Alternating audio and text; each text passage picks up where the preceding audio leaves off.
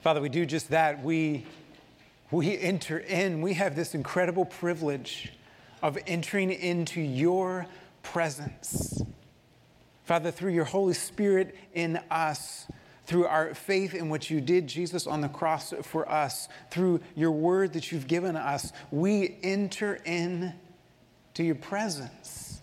Your presence that makes mountains shake. Your presence that calls angels into eternity of praise day and night. We enter in to your presence, God.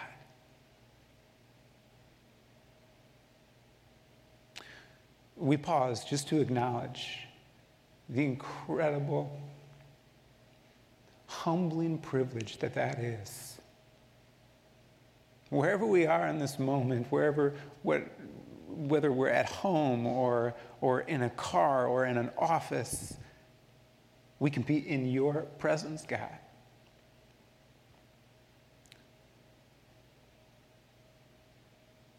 I pray that we would hear you in this place. In your name, Jesus, I pray. Amen. Covenant family, it is a blessing to be with you again.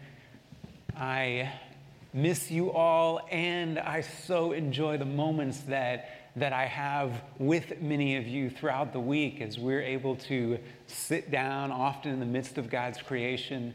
And it is so good to have those moments with you in the midst of missing many of you. You might remember last week, David challenged us to be writing our own psalms. And this challenge was in anticipation of this sermon series that will now take us through the rest of the summer. This sermon series where we will be walking through the Psalms. And so David's challenge to us was for us to write our own psalms, a way of practicing some processing life with the Lord and articulating that in words. Several of us have done that and posted that on our private covenant Facebook page. And it has been so fun and encouraging and challenging to see and listen to what some of you have written and posted there. So thank you for participating in that. And I know from my own experience, just the practice of doing that was just really a beautiful therapeutic experience and a beautiful conversation with the Lord as I tried to put to words what was going on in my mind as I had conversation with the Lord about life right now. So really our desire behind that challenge and really behind this series is to foster intimacy between us and God, to encourage us and equip us, to facilitate us processing life with our Heavenly Father. Now, if we're honest, I think we'll realize that ultimately the only thing that can sustain us in a weary season is intimacy with our Father. You know, I think about this weary season and I think about myself. I'm a relatively carefree, easygoing person. So for me in this season, putting on appropriate caution for the many reasons that we need to put that on in this season, that is exhausting to me. I am not a cautious person. To live in caution right now is absolutely draining. I am weary. And I want to always see my weariness in this season in a proper context. I know that there are 2.1 billion people around the world who do not have access to clean water on a daily basis. I know that Christians in Syria fear for their lives. The Voice of the Martyrs reports that every 6 minutes, a Christian somewhere in our world is killed for following Jesus. I know that there are ethnic minorities who struggle daily with disadvantages and discrimination.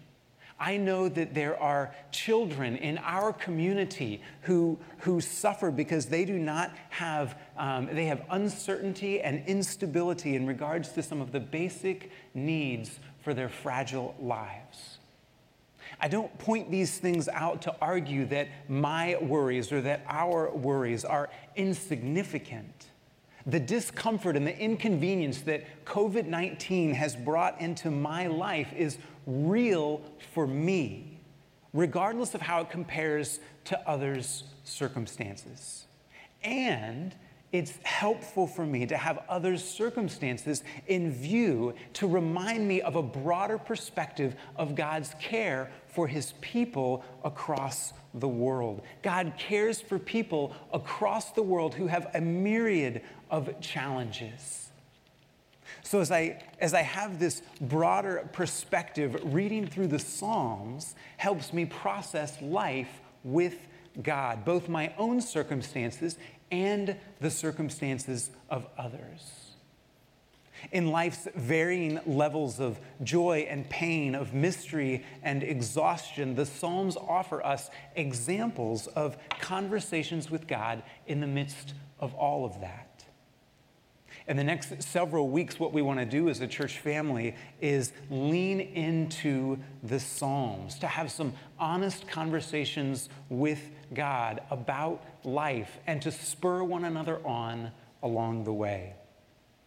This morning, we'll look at Psalm 100, verses 1 through 3, and you will see it on the screen there, but I want you to also go get your Bible and look to your Bible. You're not always going to have a screen with you, but I want you to get used to using the tool of your Bible. So enjoy that it's on in front of you on a screen, but get your Bible so that you can look at these verses. Children, that's you as well. I want you to find your Bible and find Psalm 100, verses 1 through 3.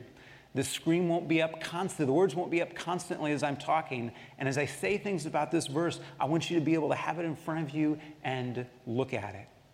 So Psalm 100, verse 1 through 3 says, "Shout for joy to the Lord, all the earth. Worship him with gladness. Come before him with joyful songs. Know that the Lord is God. It is he who made us, and we are his. We are his people, the sheep of his pasture." As we walk through these verses this morning, I want to process three things with you. I want to process solid joy, sincere worship, and submissive trust. So we look at this first verse, verse 1, as it says, "Shout for joy to the Lord, all the earth." Now, the picture that comes to my mind when I see this is a picture of my 4-year-old then daughter, now 12 years old, just with joy all over her face. And here's the reality, though. What if I don't feel like that? What if I don't feel like shouting for joy? What if I feel like shouting for some other reason? Like masks, they distract me, they annoy me. I don't feel like I'm myself when I wear them. I feel like I'm doing it wrong. Living in caution, like I told you before, I don't know how careful I'm supposed to be in life right now. I don't know how careful my children are supposed to be in life right now. I'm tired of reading articles about COVID-19. I just want to be with people again. I'm sick of being so cautious. I just want to shout, but I want to shout out of exasperation. So shout for joy. I mean, I see people fighting and tearing one another apart over masks and politics and racial inequality, how or why schools should or shouldn't open. I want to shout out of fatigue and frustration. So maybe this picture better represents how you are feeling in this moment. All of this is good and right to process with the Lord. And we process these things with the Lord rather than letting this shout for joy statement push me away because it's not what I feel in the moment. Rather than dismiss it as out of touch, I want to encourage you to receive it as an invitation to lean in with questions and honesty with the Lord as you approach His Word. Saying, God, honestly, you know how messed up and painful this world is. How can you tell me to shout for joy right now? This is the kind of interaction that brings God's Word to life. I encourage you to be quiet for a moment. When you're quiet for a moment, you'll see that the Holy Spirit will speak into that moment, not always with answers, but always with presence. Have you been quiet before the Lord recently? I encourage you to try that. When you're going to His Word daily, which I hope that you're doing, I encourage you this week to try to be silent before the Lord. Before you enter into His Word, be completely quiet for 2 minutes. And just listen.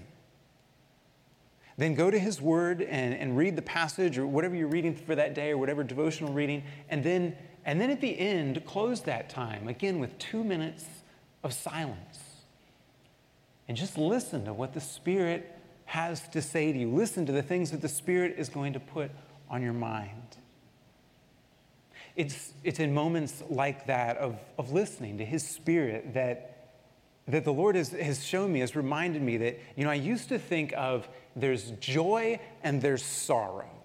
And joy is up, sorrow's down. Joy is good, sorrow's bad. Joy is understanding God, and sorrow is misunderstanding God, or sorrow is missing God. And the Lord showed me as I quieted myself and listened that that's really a sideways view of life.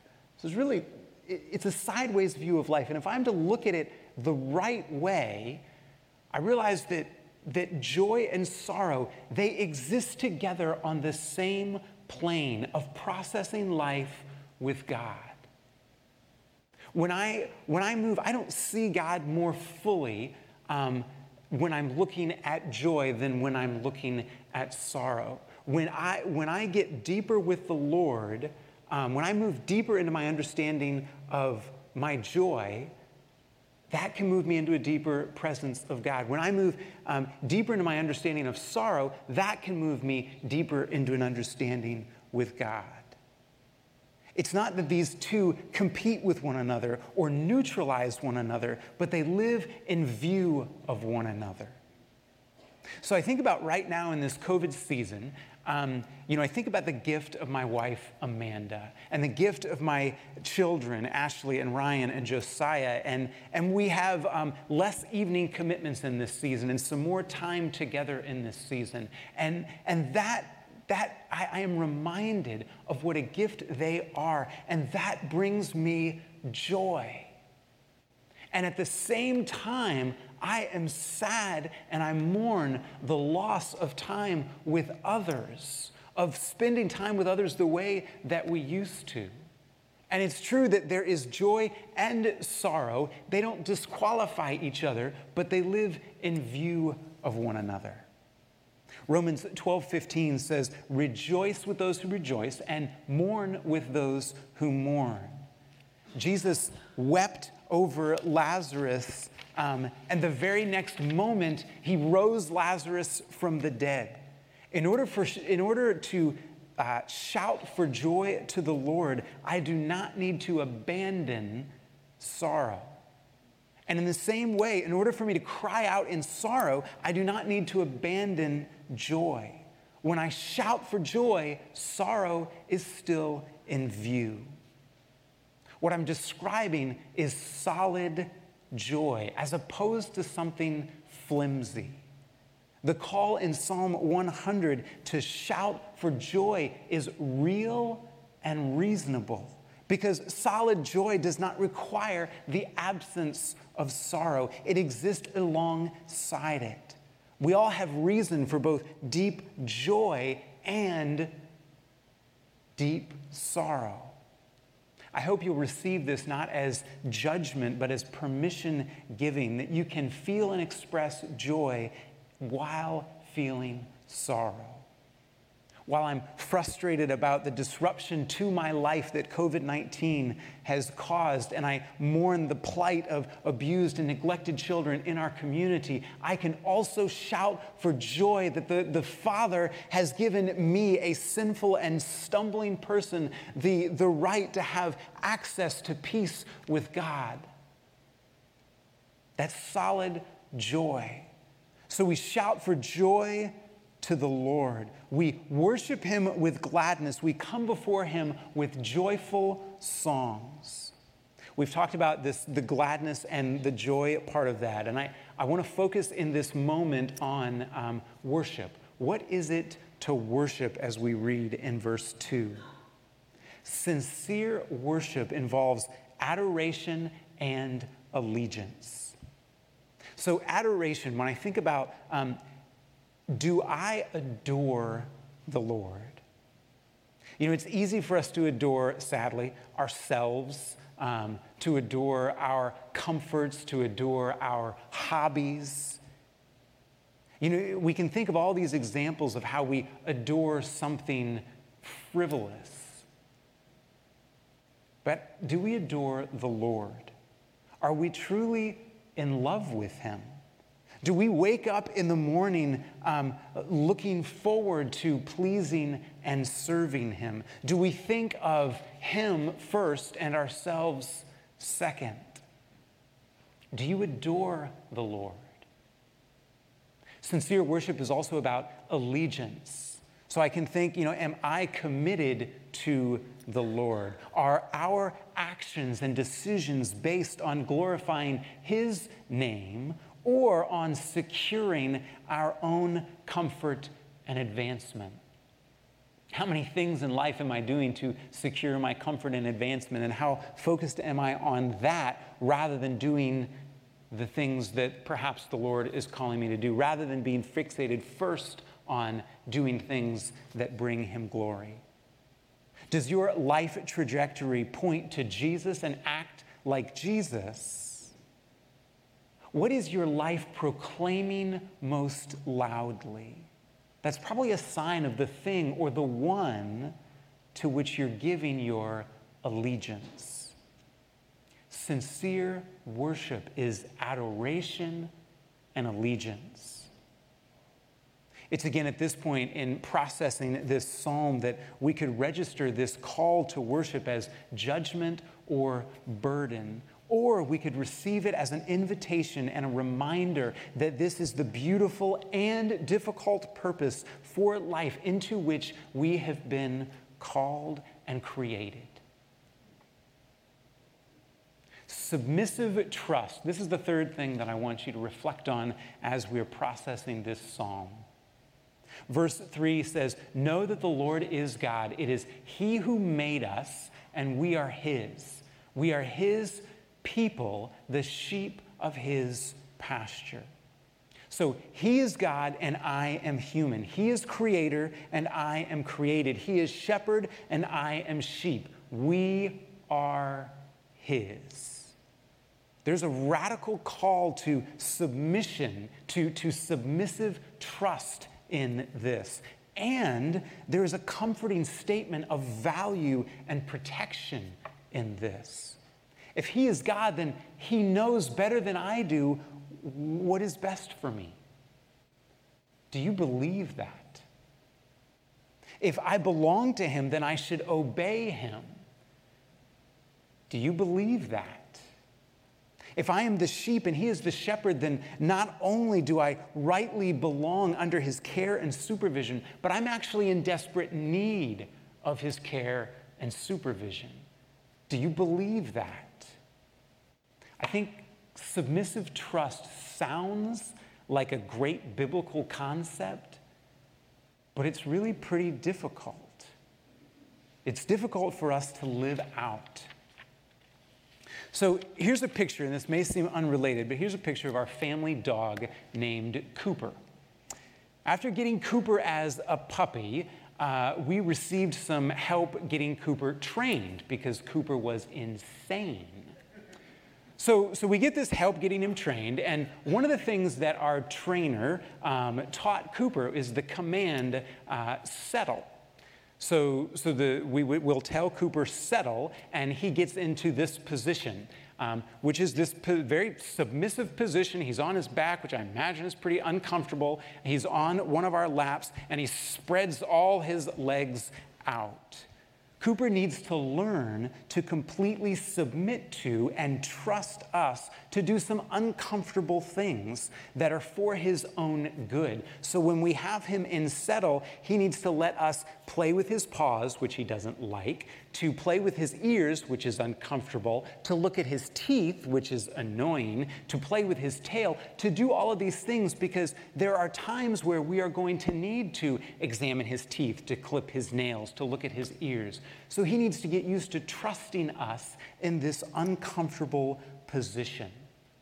You can see this video of how this works when it's working well.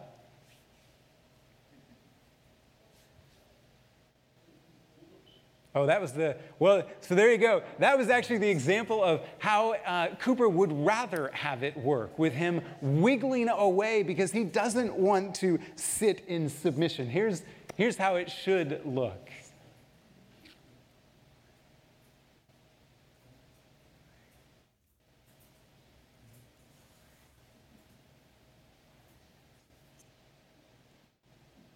So here's my question. When I think about that, I think that verse 3 in this passage is instructing us to settle in the lap of our Maker.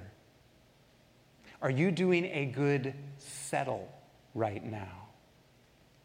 You saw the alternative in that previous video. What Cooper wants to do, what we want to do, is wiggle out, to get away.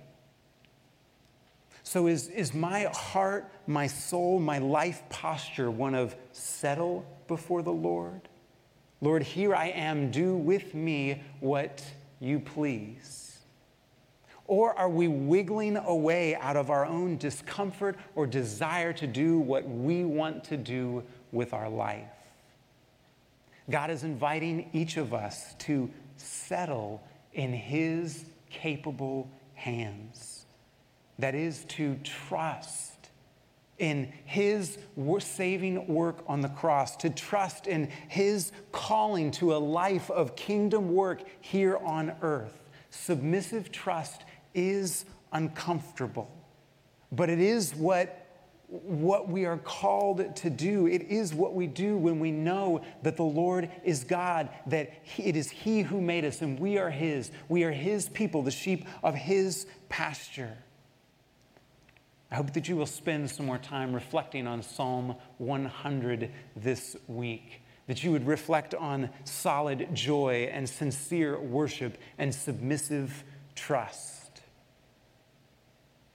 I want to encourage you this week at some point to go to our website, covenantepc.org, and you go to grow-group-resources and click on Amplify. And this is, for us, kind of a weekly discipleship guide where we give ideas on how you can continue to interact with this teaching in your Monday through Saturday. Because I want us to not just think about this on Sunday morning, but for this to guide the way we act Monday through Saturday. So I encourage you to go there and continue reflecting on this psalm with your friends, with your children.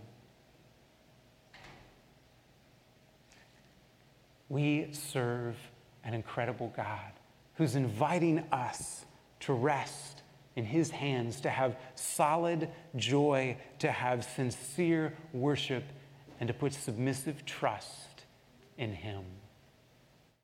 I hope you'll do that this week.